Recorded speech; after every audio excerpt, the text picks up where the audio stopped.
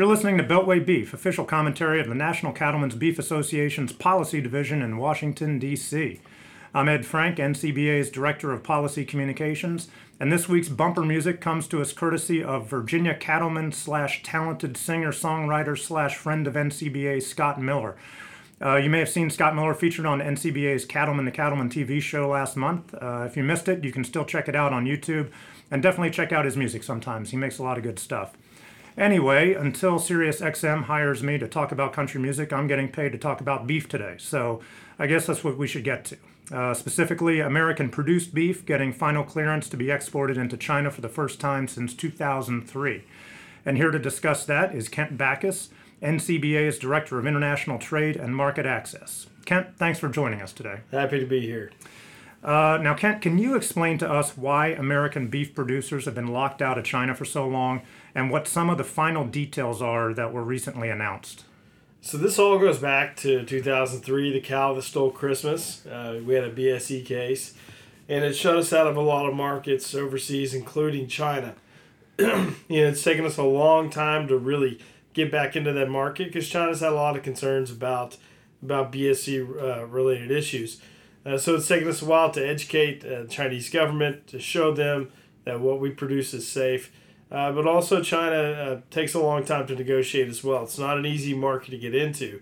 So we've done a lot to prepare our negotiators with what we were able to do to meet that demand, what we're able to do to meet that supply.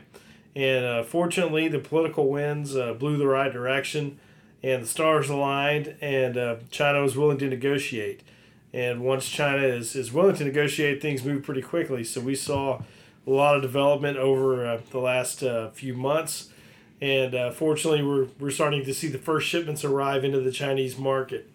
So the overall protocol was finally implemented recently. And so we have been able to get some of the definitions of what that includes. Primarily, there is a 30-month age restriction on the beef from that'll go into China. So all the cattle have to be slaughtered before they reach 30 months in age. China also requires what's referred to as a bookend traceability system for us. So any cattle that'll be destined for the Chinese market have to be tagged at their place of birth, and then that tag will be read at the point of slaughter. We also have some definitions in place that China has confirmed that they will remain open in the case that we ever have another BSE case, and that's important because we had one case so many years ago. We've been out of the market ever since. So now we have that assurance that China will remain open if we have another case. As far as plant registrations go, instead of China having to confirm each and every plant that will export to the Chinese market, those plants only have to be approved by USDA's Food Safety Inspection Service. That's a big advantage that we have over a lot of other countries who do not have that specific requirement. But looking at the scope of the products, we're going to be able to send chilled and frozen products. A lot of countries are only limited to frozen, so that higher end, higher value chilled market, something we can really capitalize on.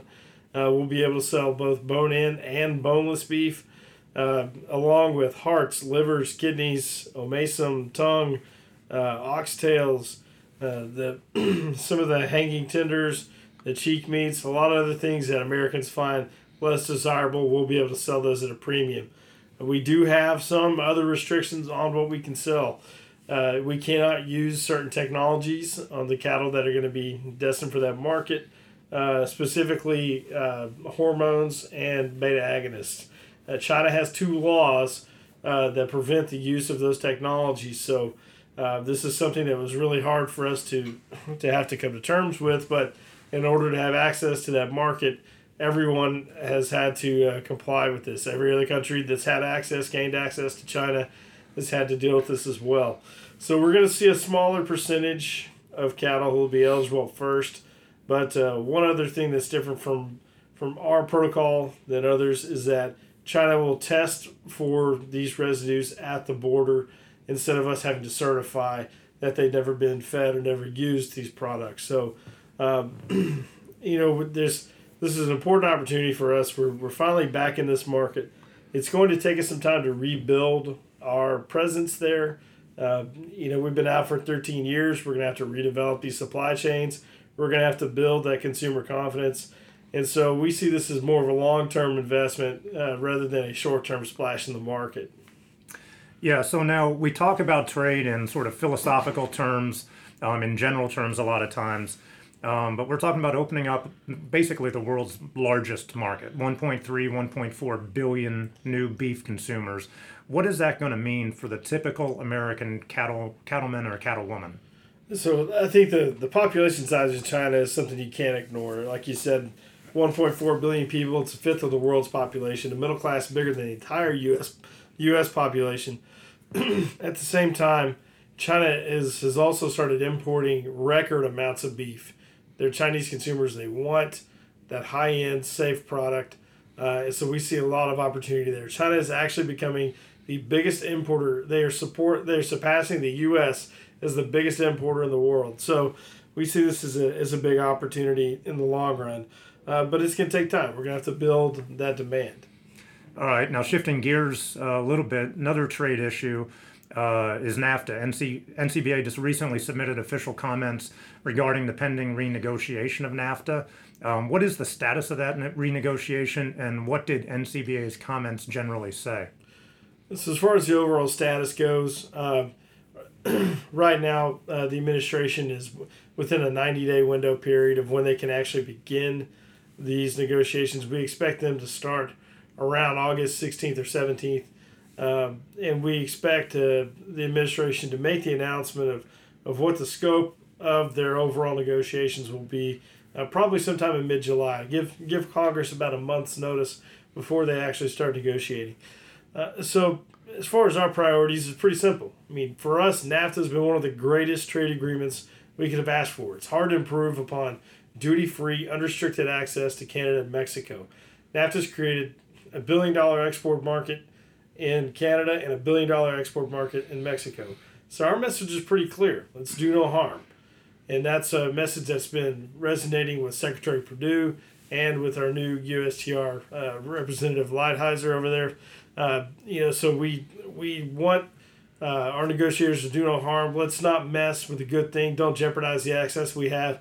And certainly don't use the NAFTA negotiations as a vehicle to bring back failed policies like mandatory country of origin labeling.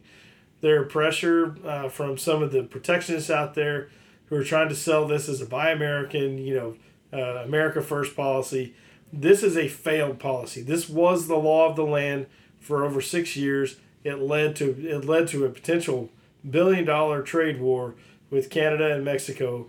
We know that this doesn't work. We don't need to relive failed policy of the past. Let's get these negotiations done so we can move on and try to secure a bilateral with Japan, which is our biggest export market. Let's try to get that done in the next year. All right. Kent Backus, I know you're a very busy man, so thank you for joining us today. Happy to be here. Thank you. You've been listening to Beltway Beef. Until next time, eat beef and follow us online at beefusa.org and on Twitter at BeltwayBeef. Thanks for listening.